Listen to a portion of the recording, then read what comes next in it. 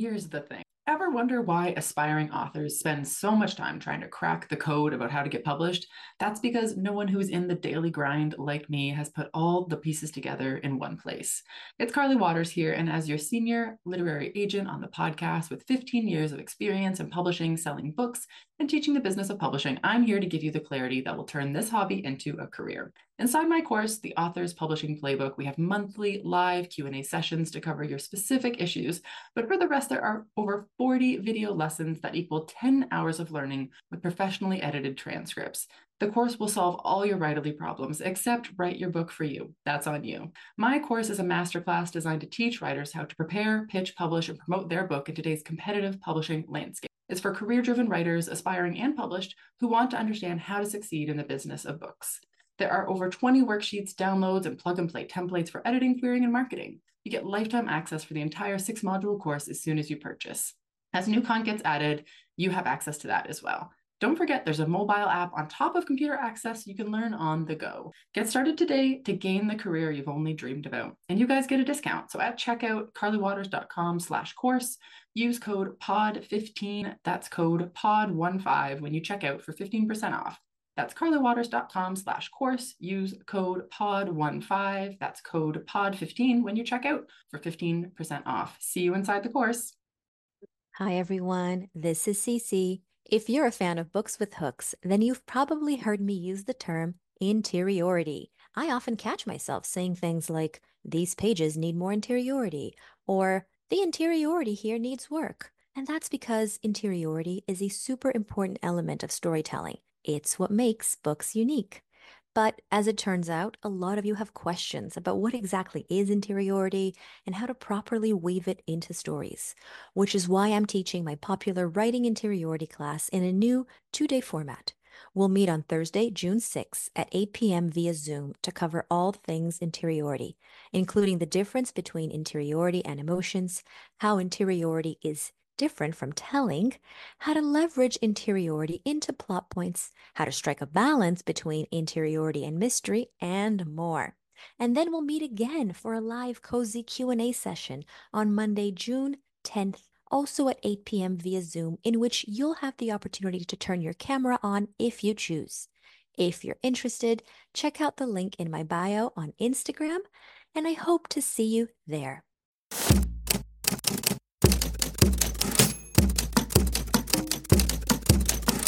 Hi there and welcome to our show, The Shit No One Tells You About Writing. I'm Bianca Murray and I'm joined by Carly Waters and Cece Lira from PS Literary Agency. Today's guest is the author of The Immortalists, a New York Times bestseller, and The Anatomy of Dreams, a Barnes & Noble Discover Great New Writers selection, Library Reads favorite, and #1 indie next pick. The Immortalist was named a Best Book of 2018 by NPR, The Washington Post, Entertainment Weekly, and others. The Anatomy of Dreams received the Edna Ferber Fiction Award and was longlisted for the 2014 Center for Fiction First Novel Prize. Originally from San Francisco, she is a graduate of Vassar College and the MFA in Fiction at the University of Wisconsin. Her work has been translated into over 30 languages. She lives with her husband in Madison, Wisconsin. It's my absolute pleasure to welcome Chloe Benjamin. Chloe, welcome to the show. Oh, thank you so much. I'm thrilled to be here. Yeah, for our listeners, Chloe's like one of my favorite people. I remember in 2018, she was kind enough to let me piggyback one of her big events that she was doing then for the Immortalists. I had been this debut writer who was going to quite a few events on book tour, and I would do my hair and makeup and get to the bookstore, and there'd be like one person there who was only there because it was raining outside and they wanted to get out from that, and that was pretty soul destroying. That's another episode, the shit they don't tell you about book tours. Oh my God, but have me on that one, please. Oh my goodness, yes. But it was so wonderful to be at an event with Chloe where tons of people showed up, and it was just absolutely wonderful, and I adored that book. It's still a book that I get my students to study, that we dissect, and for those of you who are writing multi-POV novels that's got like a big cast, but you still want it to be page-turning, that is the book to be reading and taking apart in case you haven't. So now, Chloe, something you posted on Instagram recently is what got me to reach out to you. for this interview because I know that you've struggled for a very long time with migraines that have been debilitating for you. And I know that your research process for The Immortalists was intensive because that was a book in which you had to learn about magic and about, like, could you just take us through that process before we come to what your process is like now post migraines? Yes, absolutely. So when I was writing The Immortalists, I was working a day job, as so many writers do, and as I assumed I would do forever. And so I had basically Friday to Sunday to write and to research. The way that I worked then and the way that I still work is that I like to write and then research and write and then research so that I'm not trying to keep the entire research for a book in my head as I go along.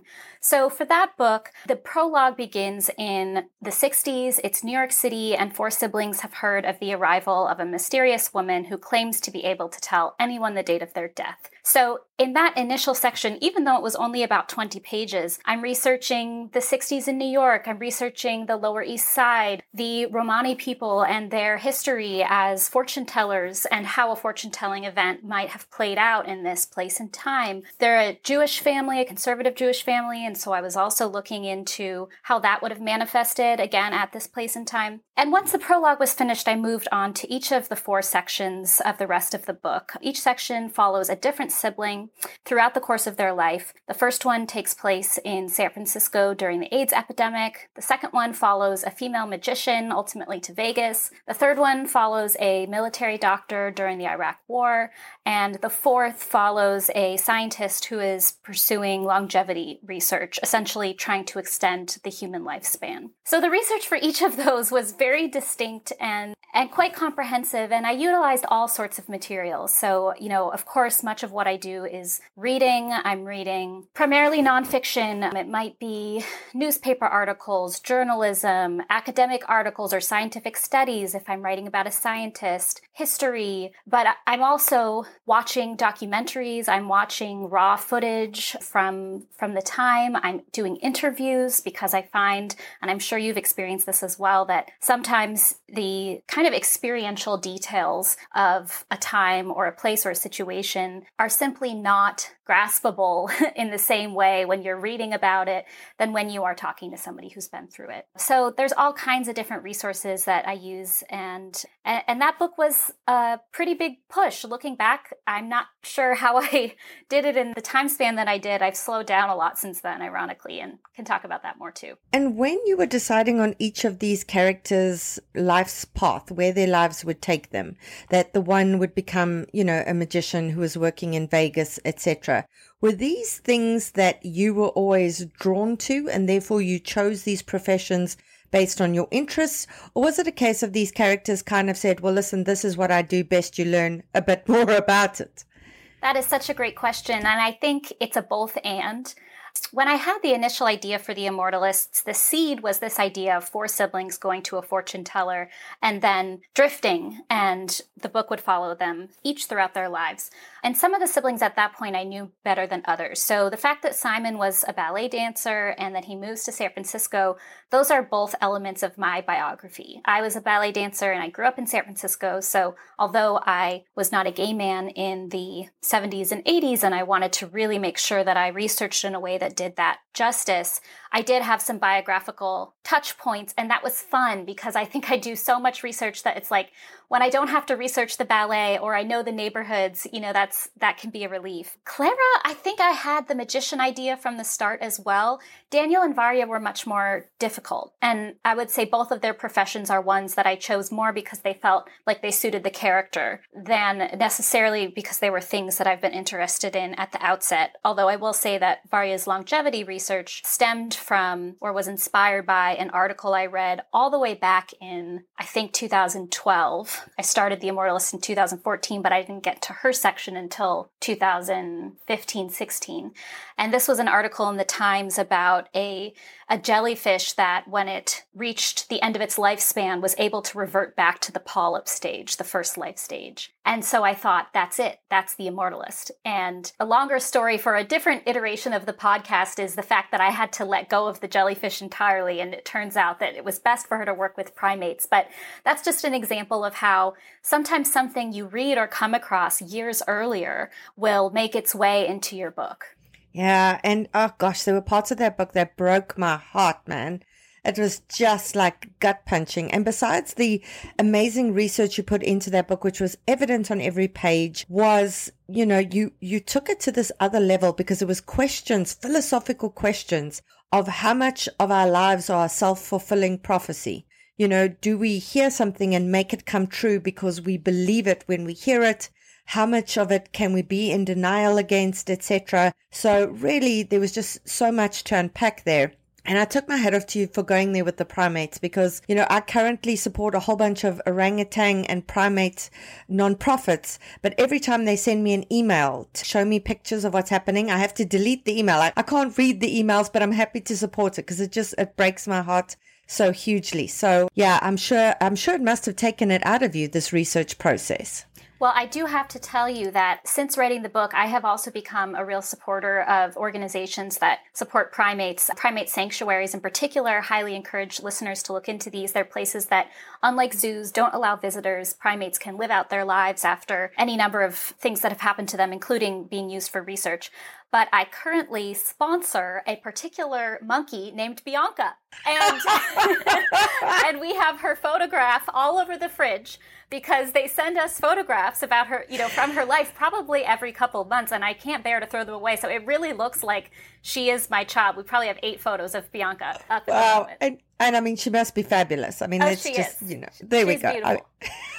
And I think it was between you and reading Karen Joy Fowler's We Are All Completely Beside Ourselves that got me so interested in that. And that's probably what got me started supporting these organizations. But now let's move on to post The Immortalist. You then had to move on to the next novel. And of course, you started with these extremely debilitating migraines. I don't know if you had them before, but certainly they were greatly affecting your writing after that. And I'm just thinking now of a friend that I have, hi Kath, who got concussed. And, once you've been concussed, you're more prone to being concussed after that. And she got more than one concussion.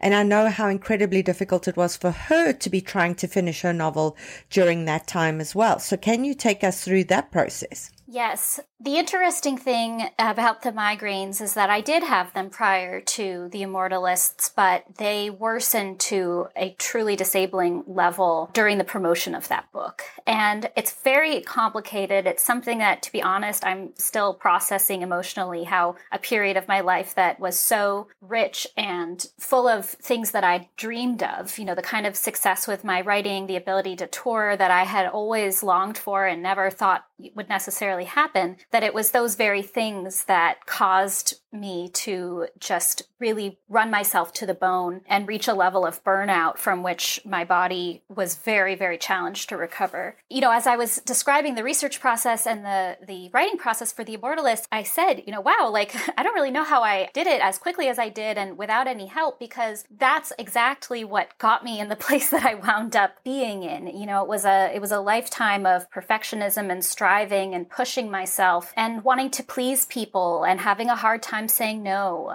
being so grateful for the success that I didn't want to stop the train. And so the few years after that really were transformational because I realized I could not keep living that way and I could not keep writing that way. So it has been a much slower process and a much healthier process. And there has been so much that's gone into that, from lifestyle changes, discovering mindfulness and meditation, seeing a physical therapist who was able to help me with the skeletal muscular triggers, really changing my relationship to stress and to pacing.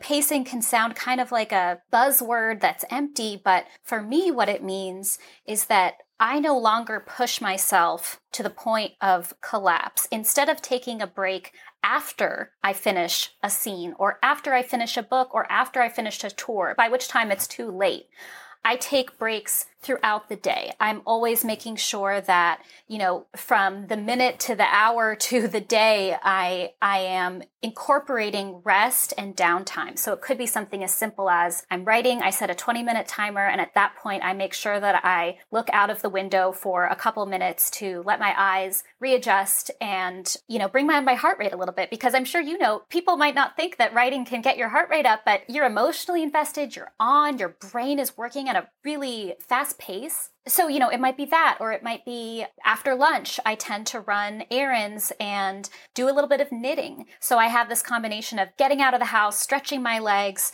also doing something relaxing before I go into an afternoon work session. And then at a more macro level, I haven't done any touring since The Immortalists, but I know that I'm going to have to make substantial changes to the way that I do that. So it's been really one of the hardest time in my life is kind of that period right after the book, but I am grateful that I have been able to change in the ways that I have, and really ways that I never thought I could. Yeah. And, when you said earlier that you were a ballet dancer, that definitely ties into that perfectionism. I did ballet from when I was 4 to when I was 14. And then I went on point shoes and my ankles were completely weak and I was half-assed and I really just didn't give a shit. So I just dropped out. But people who really care about it, ballet dancers put huge pressure on themselves to strive for that level of perfectionism. And you don't leave that behind just because you've left the ballet behind. You're going to carry that into other things that you're doing. Absolutely. And I think it's a chicken or the egg question too. Like, was I attracted to ballet because I already had that mindset?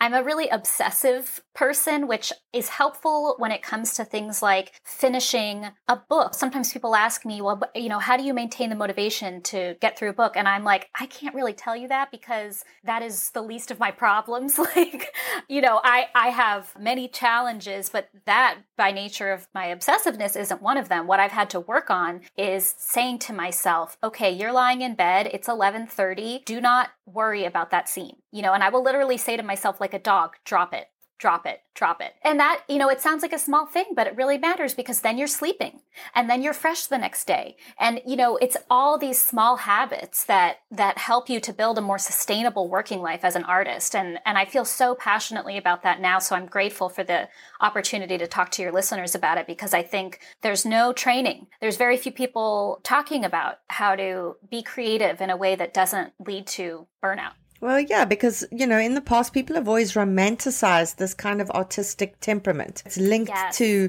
mental health issues and addiction and people, who are like manic and spiraling, etc. And that feeds into the whole artistic thing. So people have always encouraged that, as opposed to encouraging moderation and taking care of yourself, etc., etc. And it is amazing how something like obsession can be a double-edged sword, because it helps you finish the manuscript, but in other ways it can really hold you back from other things as well. So I love that your message is really for people to take care of themselves along the way. Yes, absolutely. And I think you're so right about this myth of the madness of the writer and how toxic that can be. The other thing that I really notice in our culture right now is this grind culture concept. Push, grind, no days off, this kind of really toxic language that, I suppose if it works for a person and it's motivating for them, then to each their own. But to me, it's really doesn't allow for the kind of humanity and work-life balance that is so important. And I think for artists, it can be really difficult to think about even the concept of work-life balance, because what we do, it doesn't feel quite like work in the same way that a day job or a 9-to-5 might. It's what we love. It's our passion. We'd probably do it regardless. But that doesn't mean that it's not labor, and that doesn't mean that we don't deserve boundaries. Yeah, and that it isn't taxing. It can really drain you. And I always, I say this to my friends who are mothers, but I say this to artists as well, is that, you can't run on an empty tank. And if the tank is empty, you've got nothing left to give, whether it's to other people or whether it's to your work. So that certainly applies. So can we talk, Chloe, about now, post the migraines, etc., you've had to change the way you research, you've had to change the way you write and the way you gather your information, etc. So could you tell us now how that process looks like now? Yes. So the biggest change that I made is that for this book that I'm working on now, I hired a research assistant, and it has been mind-blowing. I mean, let me tell you. I know this is not financially possible for everyone. It is a privilege that the success of The Mortalist afforded me. But it was also difficult to relinquish some control in that way, to say, okay, I'm not going to have my grip on every single part of this process. I'm going to let someone else in, which is very vulnerable when you're used to doing a complete one-woman show. You know, your listeners probably know this, but very few novelists write collaboratively. You're almost always by yourself until the point of showing an agent or an editor, which can be years away from the time that you start the book.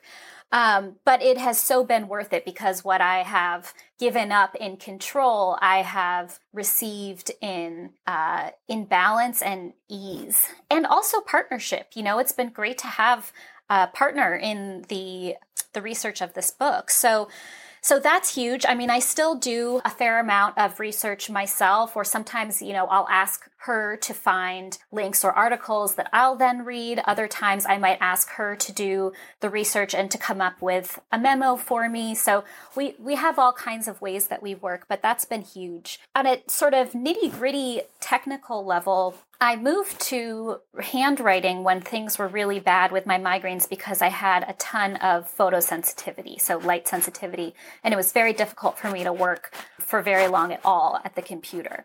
Thankfully, now that my migraines are in a much better place, and I've actually done vision therapy to improve my photosensitivity, I can work much more on the computer. But I have remained someone who uses notebooks, in part because I find it really inspiring to use different mediums. So in this notebook, for this new book, I have all kinds of notebooks. I draw in them, I write diagrams, I paste pictures or interviews with people that I find inspiring. I also take notes and sometimes write portions of scenes. But it really feels like a place where I can sort of pour the very, very rough stuff. And then I use the computer for the actual draft itself. Another small nitty-gritty technique thing is that I really enjoy using dark mode for pretty much everything on my computer, but people might not know that there's a way that you can actually make Microsoft Word dark so that you have a dark screen with white text instead of the reverse. And that probably doubles the amount of time that I'm able to use the computer. I use Scrivener now to organize my research. Scrivener is a really awesome computer program that allows you to use folders to collect, I mean, really anything that you want to. The way that I use it is essentially to keep track of pieces that I'm going to be using in later scenes, as well as research.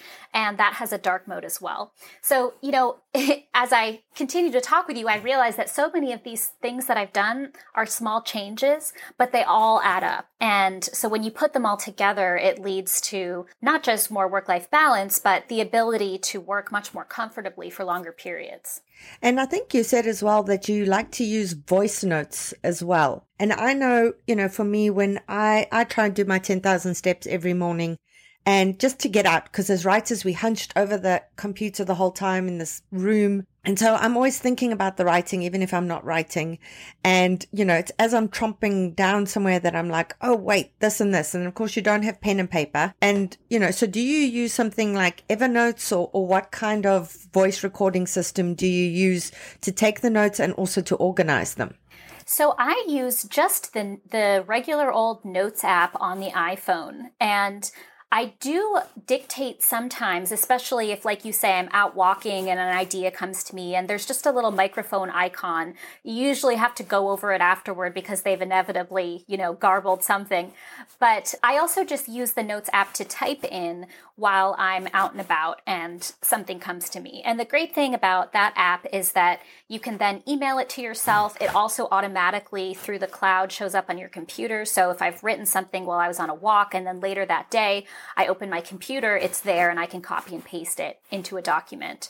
So unfortunately, I don't have a recommendation for a specific voice memo app, but I know they're out there and I totally encourage people to play around with what works for them. Yeah, I know Evernote had tons of functionality, including voice recordings and taking photographs of things and being able to kind of organize all of that as well. I know you feel a bit guilty about printing things, Chloe, but I know you do like printing things and you keep concertina files and you say that you have all these different categories. Can you tell us a bit about that? Yes, thank you for reminding me of that. That is another huge change, is that previously I would copy and paste, say, an article from the internet into a Word document, and I would comment on it that way or save it that way and go back and reread it that way.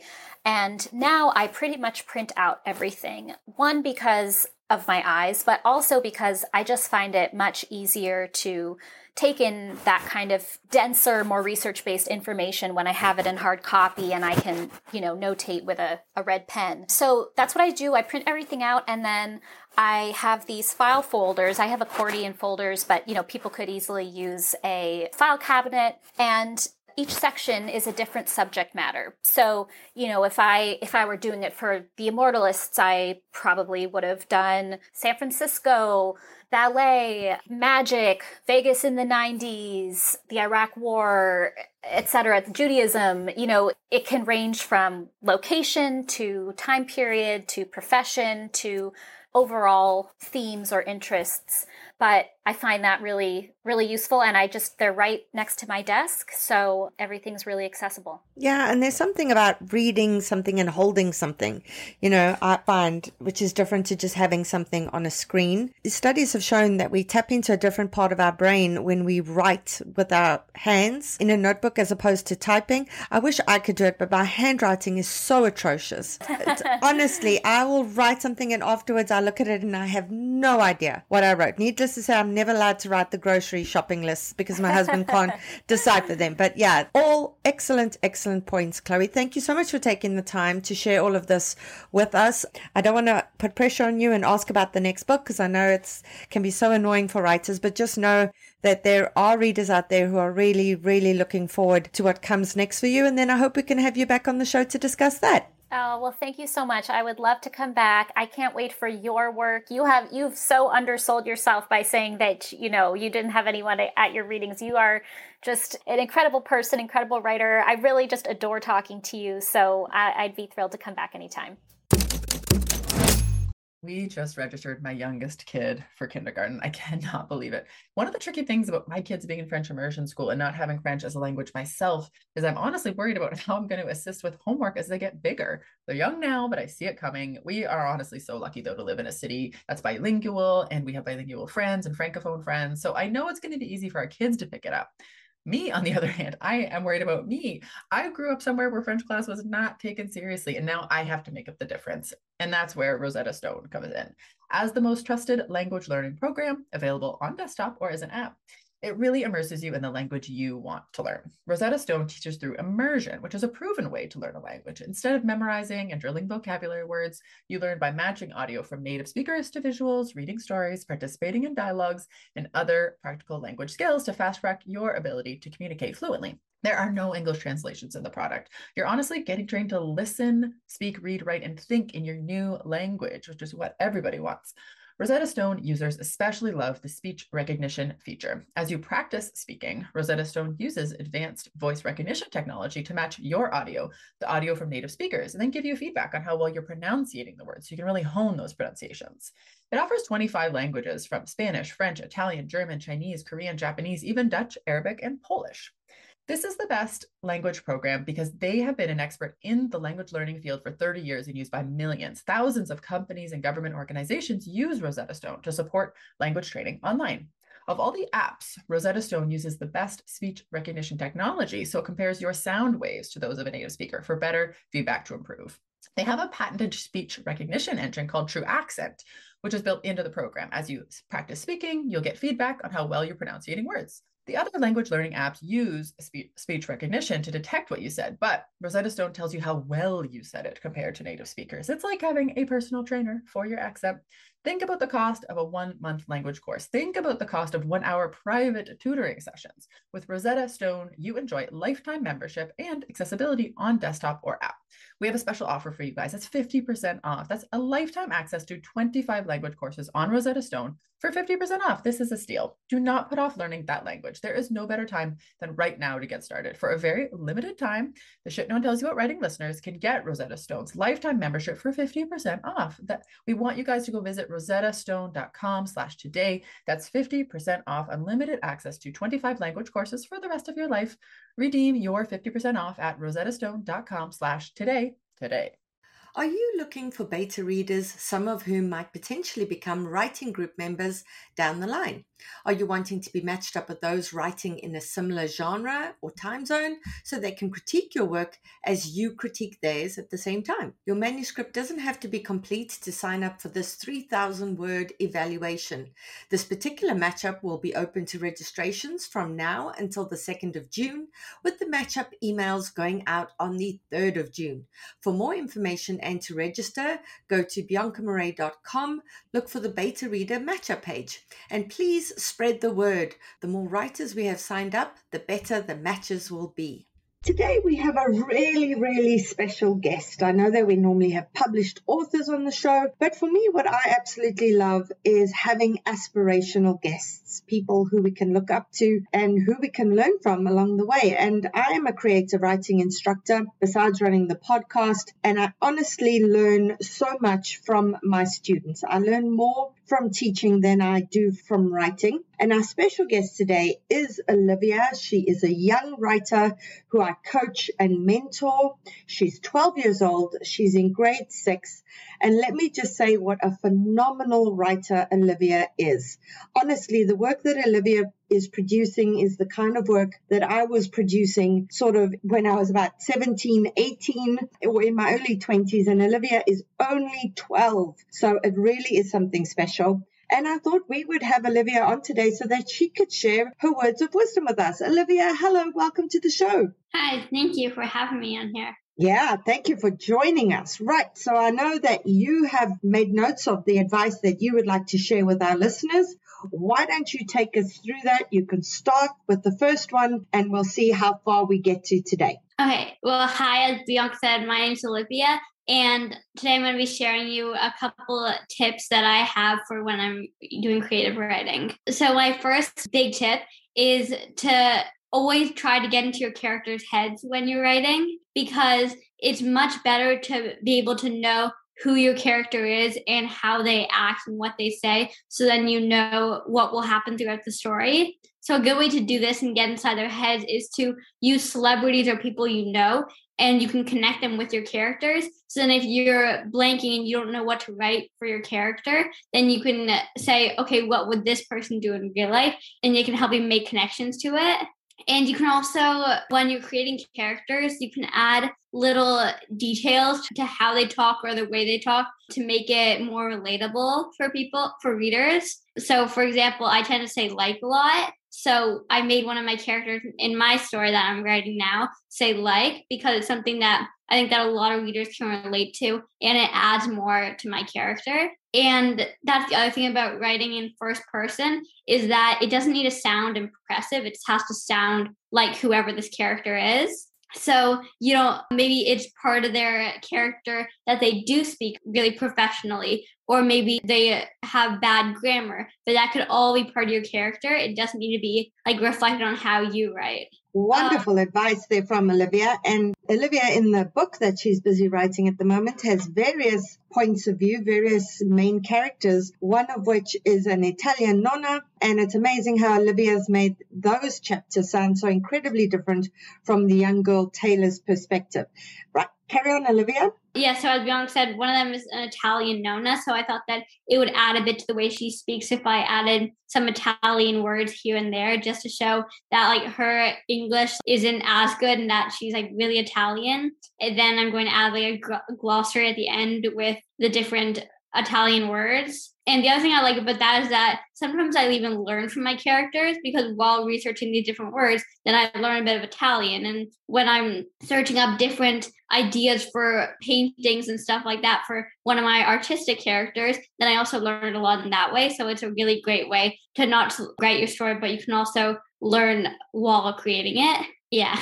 Wonderful. Carry on. Yeah, so when you're describing a setting or a person, pay attention to what your character will specifically notice. So this is something that at first I didn't notice in my story, but then Bianca helped me work through it, because at first I had one of the characters in the story that's like a hockey boy, and he doesn't really notice little things. He's more about if they have installed the new hockey court yet, or hang out with his friends. And at one part I wrote that he noticed the freshly planted flowers, but that isn't really something that he would notice. It would more be something about what the other girl who really likes nature and painting would like. Because again, another part of the story, they were on a subway station and I made him notice. And I thought, okay, what would the girl notice rather than what the boy would notice? Because she would notice something more like the fresh paint on the walls or the colorful posters, because it shows her perspective of not just the subway station, but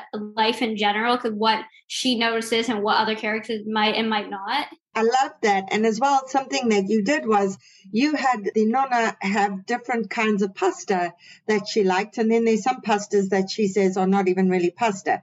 So when she's comparing things that she really loves, she compares it to her favorite pasta, right? Yeah.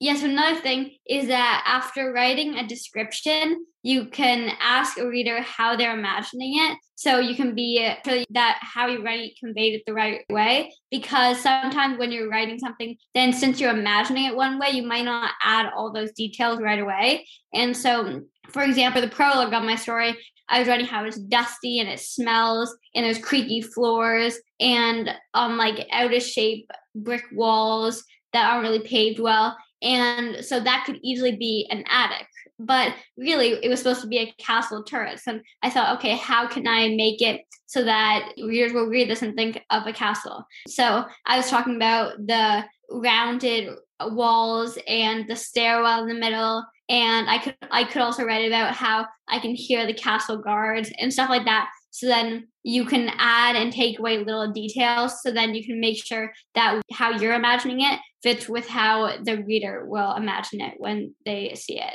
Wonderful. What else? So a big thing is to focus on relationships between characters and show their dynamics.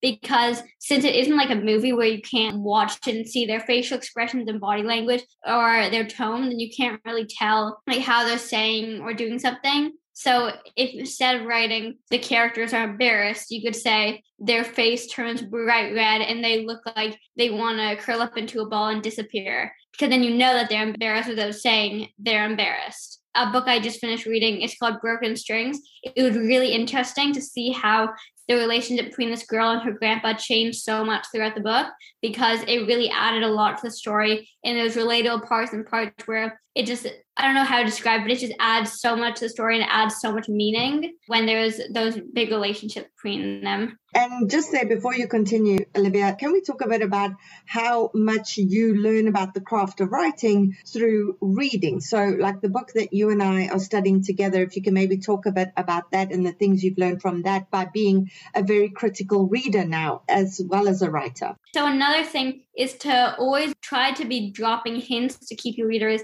engaged and asking questions, because this is a big thing about stories. I think that's the goal of the book, is that at any given moment, you should, if someone asked, is that a good book? And you could say, yeah, I really need to find out about blank. So, because that's really important that your reader wants to continue the book and is looking forward to that. Because another book that I'm reading in library, that's the main part of the book. And it has a lot of buildup, which is really good. And I'm pretty sure you only find out at the end about this big question that's being asked.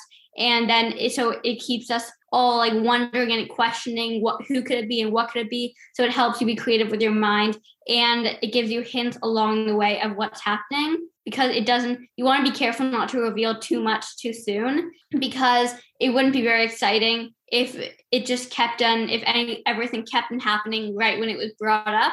So even if it's something small at first, if it doesn't seem like it fits in, then most likely the author is planning to bring that back later on in the story and make it something bigger. Wonderful. Carry on. So along with that and keeping the reader engaged is to try as hard as you can to make your chapters ending on cliffhangers, because in my opinion, that's the best part of a chapter or a story is the end, like the last sentence or two that like kind of is like almost an aha moment. That's what we learned about in school. It's like a reading signpost where you make a big discovery. And even if it's just small, because at the end, then that's what makes you say, oh, I want to move on. Like I want to keep on reading, because that's what happens a lot with the books I read is that I'll say, okay, I'm going to read one chapter. But then when I get to the end of that chapter, I say, oh my God, now I need to know what happened next. So I need to keep on going. And that's what you should really try to do in a story. Amazing. And the next thing is a bit of a different point, but look out for redundancy. So that's when you add details that aren't needed because they kind of add more and you already know that that's what's happening. So it's kind of confusing to explain, but such as shrugging shoulders or nodding your head, because what else would you be shrugging, or what else would you be nodding or blinking or anything like that? Because you just automatically know that that's what the character is doing.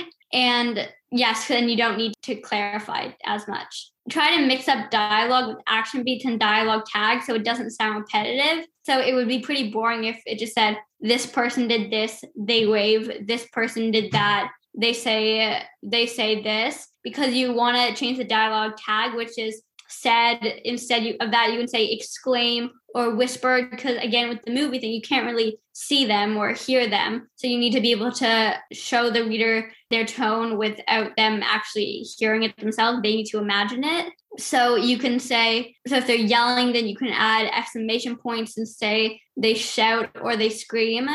And that also adds to the character because it shows how the characters talk. And also you can make character descriptions and movements into action beats and dialogue, because you don't need to say they exclaim, they wave. You could say, hi, they exclaim waving. So then you can mix it all together so it isn't choppy and it's smooth, and it's very smooth. Yeah, and something that Olivia does really well is she works in her descriptions of the characters into her action beats. So she'll have the character saying something, and then she'll say he twirled his gray beard, or he twirled his gray mustache, or something like that. And that's a very organic way to find out how the character looks, as opposed to just a paragraph of description. Mm-hmm. Carry on. And so there are main plots and subplots to keep things interesting. For example, in The Desk of Zoe Washington, the main plot has to do with the girl Zoe and her dad, who she hasn't seen since she was a baby and is suddenly writing her letters, which is a big mysterious plot.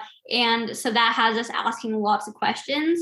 But then it also has this slightly smaller plot, which is a subplot of her and her friend, who's now her ex-friend, and the reader doesn't know why. So it adds more to the story rather than just having it all focus on the same thing. It also makes your story longer and adds like more purpose, and you get to know like more about your character's life, and the reader gets to really imagine how they live their life and everything like that. Perfect. What else? So when you're the reader and when you're the author, you don't need to know everything all at once. So whether it's in the story or before you write the story, then it doesn't need to be, okay, these are going to be my characters, this is where it's going to take place, this is how the entire story is going to lay out. Because it's good to have ideas before writing. But for me, when I started, my story is called Fire on the Station.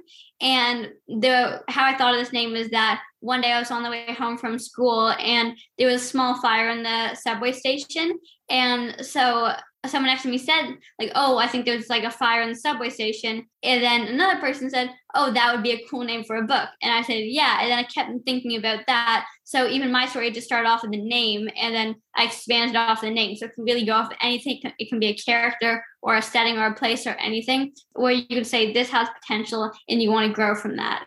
Good. What else? So there can be different times to draft and polish, because by giving yourself time and distance before going back to a chapter that you just wrote can be really helpful. Because I know there's like, some of you have probably seen this experiment where someone will write down a sentence and it will say, for example, how are you? and people won't even realize that there's two of the same word because they're so focused on, because that's how they know it's supposed to be written. So when you're writing, since you just wrote it, it sounds right, and because it sounds like what it should be because you thought of it. And so even if you wrote the 5 times, and you might not even notice it because it's really fresh in your brain. But if you come back to it later and read it out loud carefully, or if someone else read it for you, then it can help you realize these smaller things and how to like edit properly. I love that advice. And also, let's talk about, Olivia, about how we've spoken about how, perfectionism is the enemy of creation. If we try with our first draft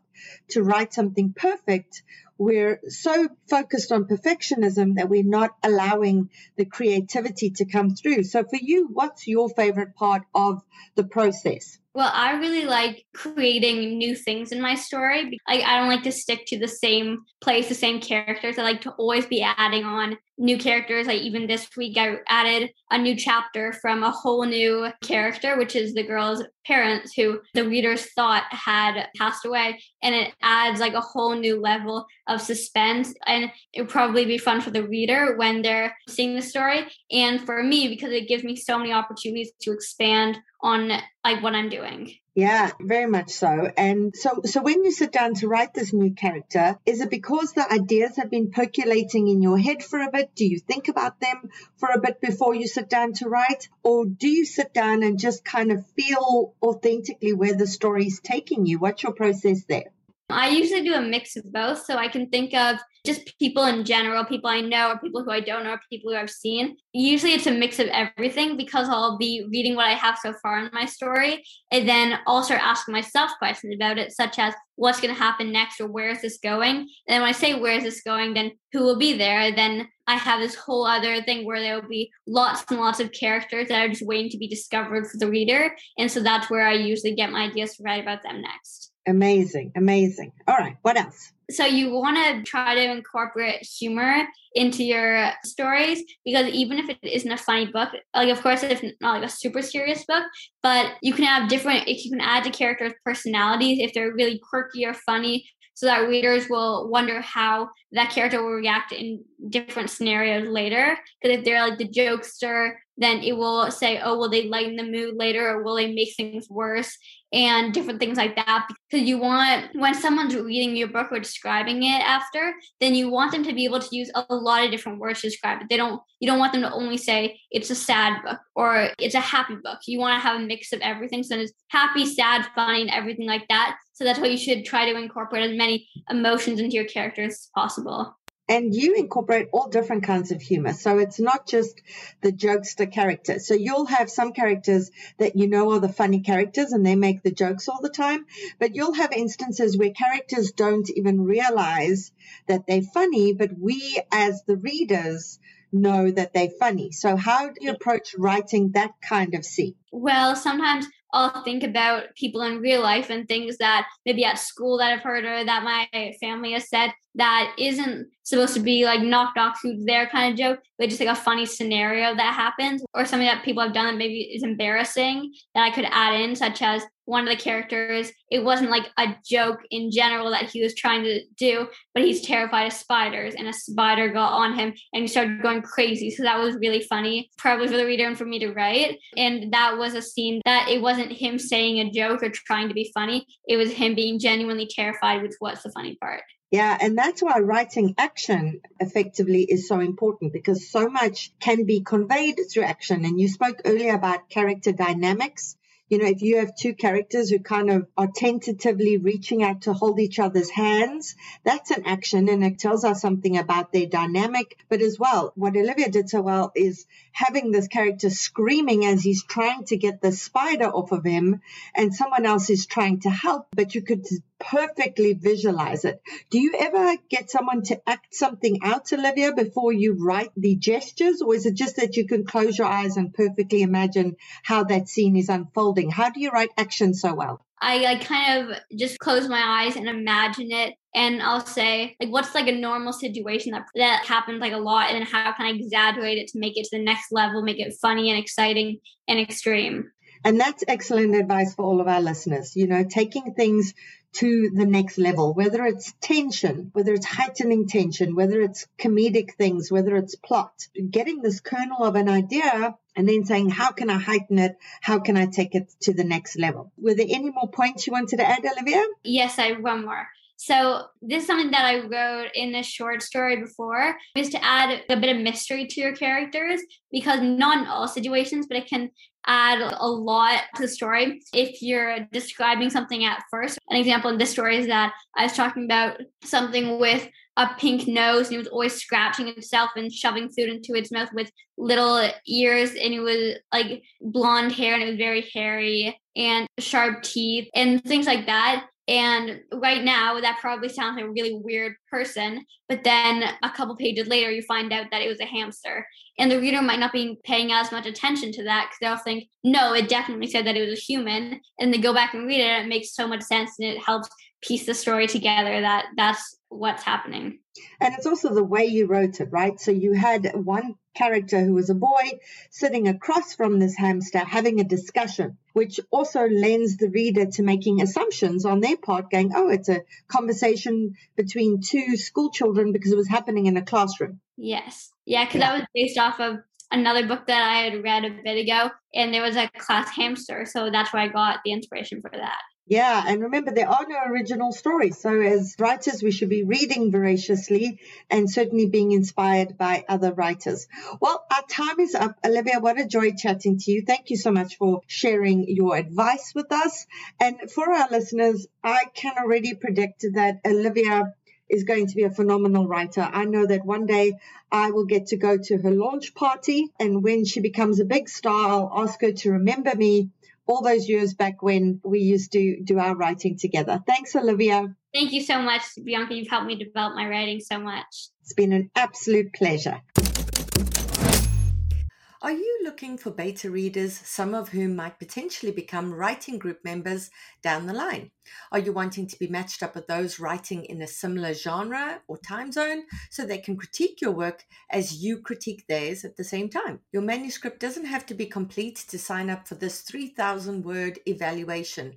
This particular matchup will be open to registrations from now until the 2nd of June, with the matchup emails going out on the 3rd of June. For more information and to register, go to biancamarais.com, look for the beta reader matchup page, and please spread the word. The more writers we have signed up, the better the matches will be.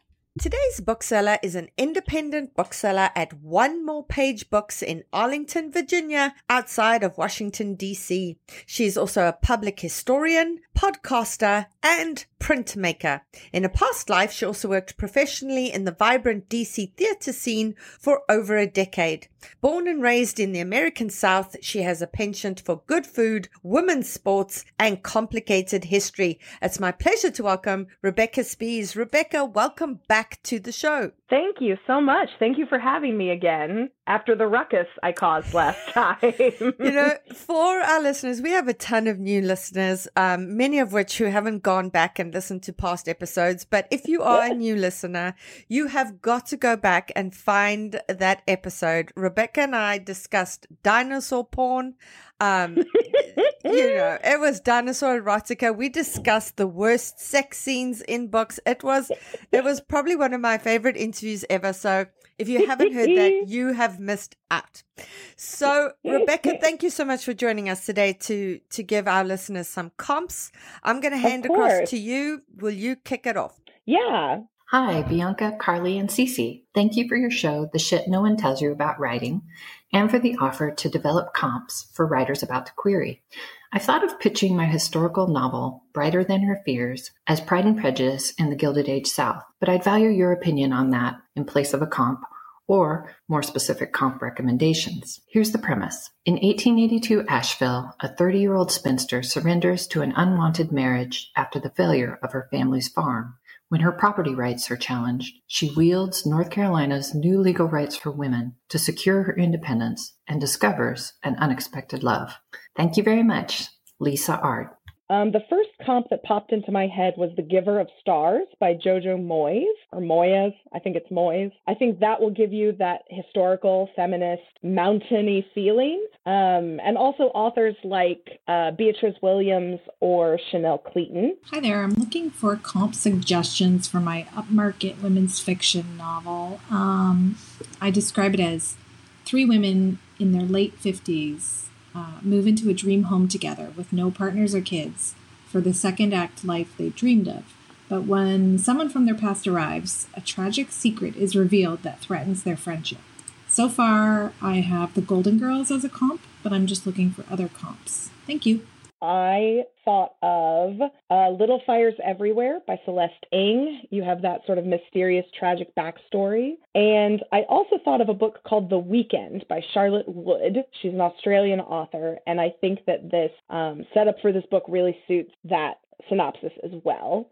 Hi, I'm hoping to get some YA comps for my 84,000 word novel, Crazy Like Heaven, which features a lot of cursing. And the pitch is: searching for justice in a city on fire, a teenage throwaway hunts her friend's killer through the tumultuous back streets of 1968 Baltimore. So that's basically the story. I've gotten some, it was originally pitched as a coming-of-age novel to adults, and I've gotten a bunch of the so-called really nice rejections, but I really would like to try it out on the YA market. So if there's anybody that can make comps for me that have a lot of F-bombs in them, that would be really great. Thank you so much. Bye-bye. I think there's a couple of different ways to go with this. I heard in the recording that it was set in Baltimore in 1968. So I'm going out on a limb that it is based around the Baltimore race riots. And if that is the case, I would really recommend the YA novel I'm Not Dying With You Tonight by Kimberly Jones and Gilly Segal, and authors like Nick Stone, Courtney Summers also have that young adult thriller and social justice aspect. Hello, my name is Robert. I'm looking for comps for a memoir I've written. It's the true life account of a group of 11 teenagers who sailed around the world on a 85-foot wooden hull sailboat and the unusual circumstances that led to their extraordinary adventure. I would recommend looking at travel memoirs and tailoring your comps to meet the tone of the book. So if it's a humorous memoir, I would go with someone like Bill Bryson. If it's a little bit more, literary or a little bit more introspective, I would go with someone like Paul Theroux or Mark Adams. Turn Left at Machu Picchu is the one that popped up in my brain. For our listeners, tone is so incredibly important. So if you can give us an indication of that, because, you can have two books written about the exact same thing. One could be lighthearted and satirical, and the other one could be like really serious and dark. And of course, that'll completely change, the comps you got. And Rebecca, the last time we spoke, you recommended In the Dream House to me because I'm not a big memoir person. Yeah. And I've bought it and it's on my to be read cart. Actually, there's two Hooray. to be read carts. But because you put that on my radar, I am definitely going to be tackling that as well. I love giving book recommendations. So all of these comps are also just read these books because they're great. Hi, my story is it takes place 50 years in the future where they're dealing with the effects of climate change. Two sisters living in the rubble of their city, which sank, and they discover that mermaids are real, which is amazing. But the mermaids are angry because we poisoned their oceans. They want to declare war on us, on everyone on land. It has an ensemble cast, including a group of journalists, crazy journalists, a little bit conspiracy theory, doesn't mean they're not right. And they're kind of fighting Big Brother, secret society, that kind of a thing. So anything you can suggest would be amazing. You guys rock. Thank you. This one was tricky for me because it could go one of two ways again. I would say if it's a more commercial, pulpy tone in your book, I would look for books like The Past is Red by Catherine M. Valenti or the movie Waterworld is also what popped into my head. And like, that will give someone an immediate idea of what is in that book. However, if it's more on the literary side of things, I would recommend a comp of maybe On Such a Full Sea by Chang-Rae Lee or Gold Famed Citrus by Claire Vaye Watkins. Those are both really great things in the neighborhood, I have a 120 to 125,000 word epic adult fantasy novel called Blood Moon Rising, in which the female protagonist breaks free of the hyper-patriarchal society that she lives in, and of the concept that she is too sensitive in her nature. So she's a neurodivergent protagonist. She's married off to a stranger, and after sort of failing to be a good wife, she meets a woman called the Traveler who can open doors through the fabric of reality, and who claims that women are blessed with the magical ability to connect with a moon deity. And yeah, so the book itself is a journey about deconstruction and recovering a value of self. I would recommend, the first thing that popped into my head was The Power by Naomi Alderman. And that one is a more dystopian sci-fi than the fantasy that you described. But I think that paired with a fantasy would be a really strong combo. So I would pair The Power by Naomi Alderman with some more classical fantasy like Juliette Marillier or maybe Marie Rutkotsky. The Winner's Kiss is the one that I thought of. Yes. Again, I consider myself a fairly well-read individual, and I have not read most of these, Rebecca. So you are shaming me, and you are adding a ton of books to my list. No worries. My to-be-read list is as long as I am tall, and then times 10. Hi, I'm looking for comps for an adult upmarket novel with a magic realist twist. My MC is a youngish prep cook, an aspiring chef who is being bullied by a narcissistic sous chef. Unable to deal with conflict, she begins hearing recipes whenever people yell. She tries them out on her friends and neighbors, both sparking a relationship and catching the attention of the executive chef. It backfires when she can't turn it off in an emergency situation and has to confront the bully in order to get her life back. This one was an immediate comp for me because I thought of City Baker's Guide to Country Living by Louise Miller meets Sarah Addison Allen, who you mentioned in that summary of having a little twist of fabulism to it. And I think Sarah Addison Allen will really tick that box for you. So just a question here. In terms of the fabulism, is this now the word we're using? Because people use magical realism a lot of the time. And of course, we're saying you can't just be using magical realism because this is for, books like in South America. That's the kind of term. So for our listeners, could you give like a definition of fabulism? Of course, yeah. And this differs obviously from person to person. The way that I have taken to using magical realism and fabulism is that magical realism doesn't necessarily have to be from that South American sort of tradition, Marquez and Isabel Allende. But for me, magical realism has to grapple with that same kind of colonial legacy that Marquez and Allende are writing about. Their fantastical elements in their worlds are used to such a way to explore oppression and colonialism and their sort of home culture's politics and struggles that way, which I think is a little bit different than, I walk outside and I talk to the bird who's sitting on my doorstep. Like, that's a little bit different to me. So for those kinds of books where everything is normal, but everything's just a little bit fantastical, I like to use the word fabulism for those, just as a divider between those two. But I also recognize that like magical realism is the more recognized term. It is perhaps a little bit more encompassing. That's really useful because I remember many years ago, one of my favorite books was Etta and Otto and Russell and James. And it's a woman who's older. I think she was like in her 70s or something. And it's, it's got that Harold Fry kind of vibe to it in that she just begins walking. But as she's walking, she's having conversations with foxes and animals who are walking with her. And, I always described that as magical realism until I learned that, that isn't really that. So it's great for me now that I can say, well, that's more fabulism. So thank you for clearing that up for me. Yeah. Yeah, and of course, but like if that was a situation where like she's talking to foxes and like the foxes are talking about like, I don't know, the Ceausescus or like some dictator that they survived. Like if there's more sort of, if you'll pardon the pun, things to chew on, to gnaw on, then it could very well be magical realism. You know, I haven't read it. It sounds really wonderful though. I mean, these were, I think, were more personal things about her life and etc. So then definitely in the fabulism. Perfect. Thank you. Okay, next one. Of course. My name is Everett Hawthorne, and I definitely could use some assistance in finding comps for my dual POV, contemporary second chance romance with BDSM twist.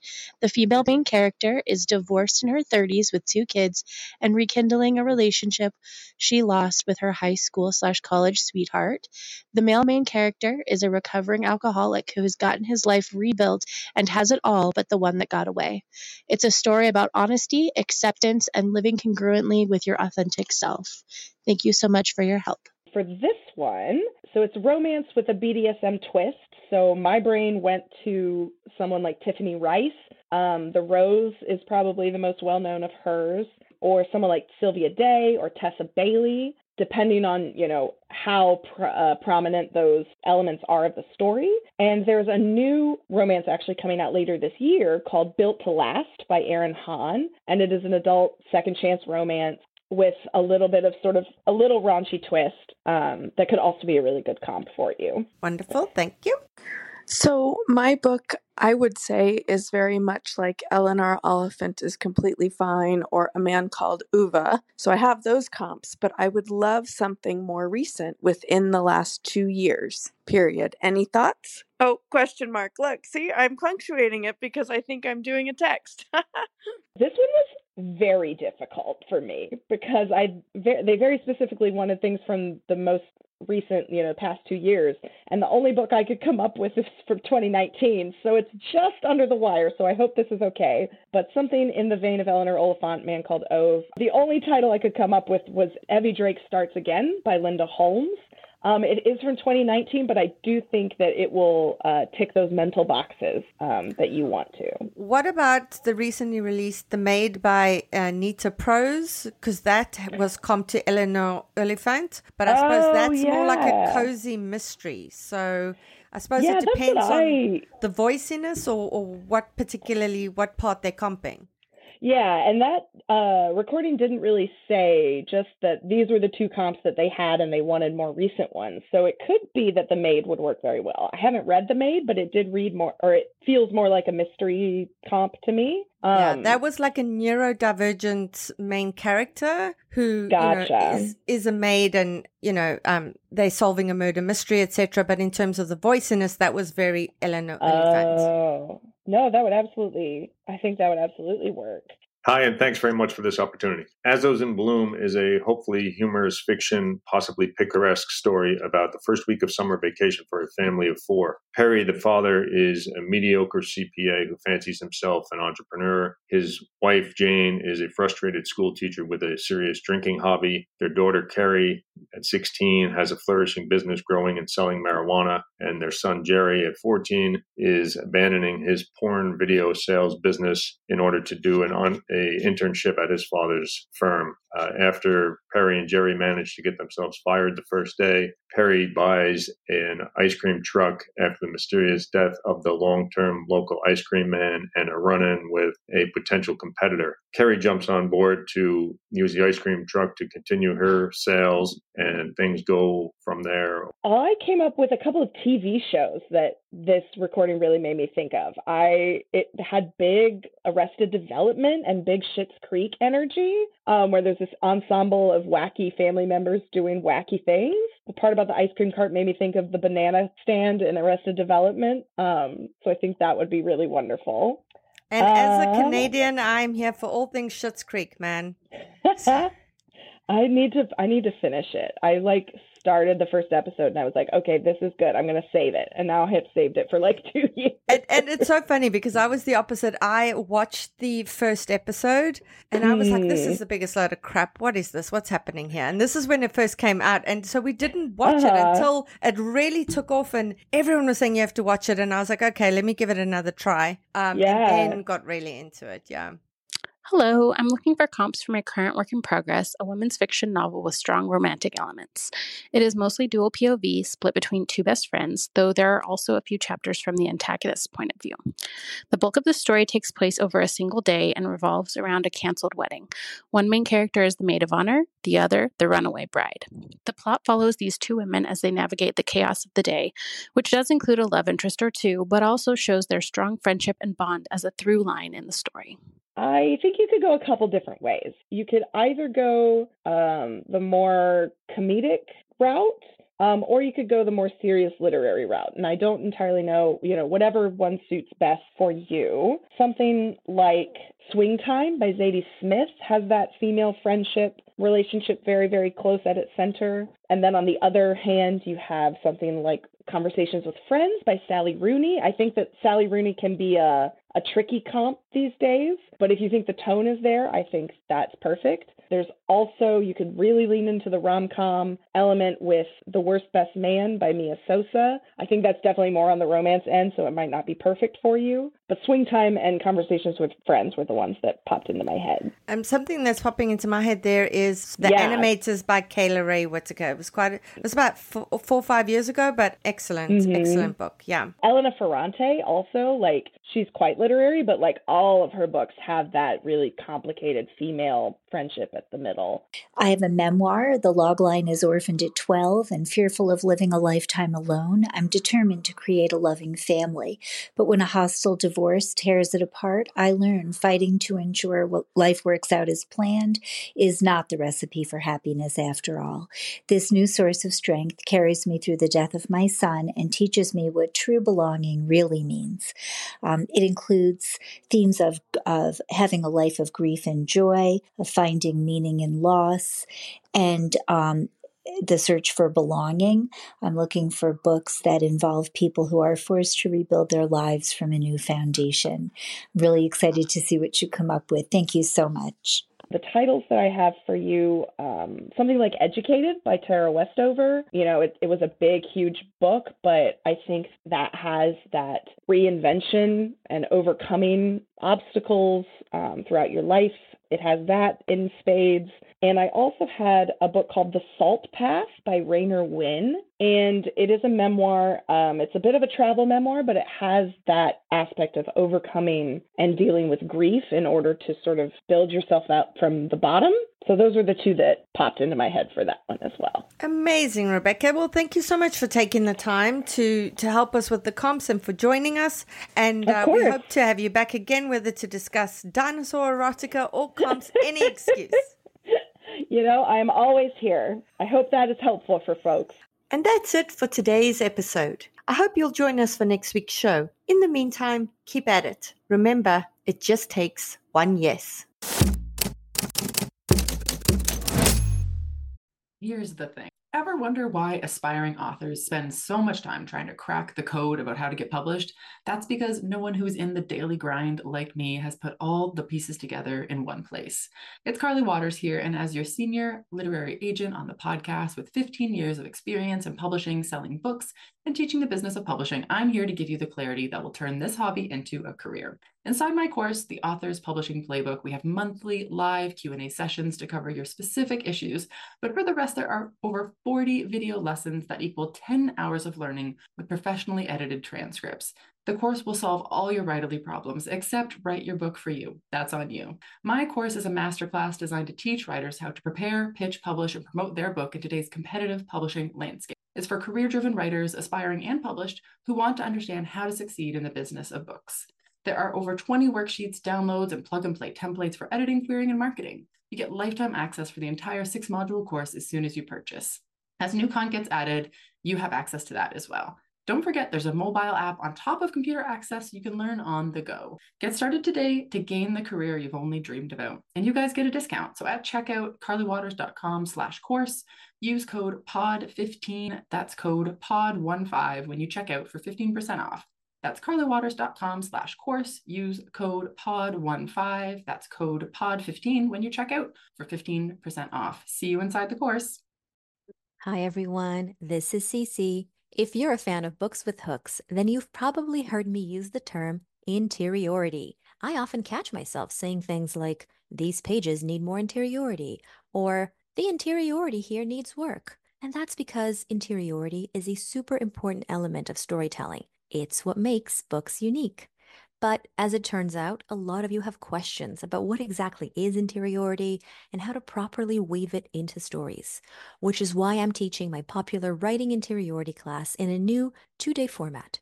We'll meet on Thursday, June 6th at 8 p.m. via Zoom to cover all things interiority, including the difference between interiority and emotions, how interiority is different from telling, how to leverage interiority into plot points, how to strike a balance between interiority and mystery, and more. And then we'll meet again for a live cozy Q&A session on Monday, June 10th, also at 8 p.m. via Zoom, in which you'll have the opportunity to turn your camera on if you choose. If you're interested, check out the link in my bio on Instagram, and I hope to see you there. Here's the thing. Ever wonder why aspiring authors spend so much time trying to crack the code about how to get published? That's because no one who's in the daily grind like me has put all the pieces together in one place. It's Carly Waters here, and as your senior literary agent on the podcast with 15 years of experience in publishing, selling books, and teaching the business of publishing, I'm here to give you the clarity that will turn this hobby into a career. Inside my course, The Author's Publishing Playbook, we have monthly live Q&A sessions to cover your specific issues, but for the rest, there are over 40 video lessons that equal 10 hours of learning with professionally edited transcripts. The course will solve all your writerly problems, except write your book for you. That's on you. My course is a masterclass designed to teach writers how to prepare, pitch, publish, and promote their book in today's competitive publishing landscape. It's for career-driven writers, aspiring and published, who want to understand how to succeed in the business of books. There are over 20 worksheets, downloads, and plug-and-play templates for editing, querying, and marketing. You get lifetime access for the entire 6-module course as soon as you purchase. As new content gets added, you have access to that as well. Don't forget, there's a mobile app on top of computer access you can learn on the go. Get started today to gain the career you've only dreamed about. And you guys get a discount. So at checkout, carlywaters.com/course, use code POD15, that's code POD15 when you check out for 15% off. That's carlywaters.com/course. Use code POD15, that's code POD15 when you check out for 15% off. See you inside the course. Hi everyone, this is Cece. If you're a fan of books with hooks, then you've probably heard me use the term interiority. I often catch myself saying things like, these pages need more interiority, or the interiority here needs work. And that's because interiority is a super important element of storytelling. It's what makes books unique. But as it turns out, a lot of you have questions about what exactly is interiority and how to properly weave it into stories, which is why I'm teaching my popular writing interiority class in a new 2-day format. We'll meet on Thursday, June 6th at 8 p.m. via Zoom to cover all things interiority, including the difference between interiority and emotions, how interiority is different from telling, how to leverage interiority into plot points, how to strike a balance between interiority and mystery, and more. And then we'll meet again for a live cozy Q&A session on Monday, June 10th, also at 8 p.m. via Zoom, in which you'll have the opportunity to turn your camera on if you choose. If you're interested, check out the link in my bio on Instagram, and I hope to see you there.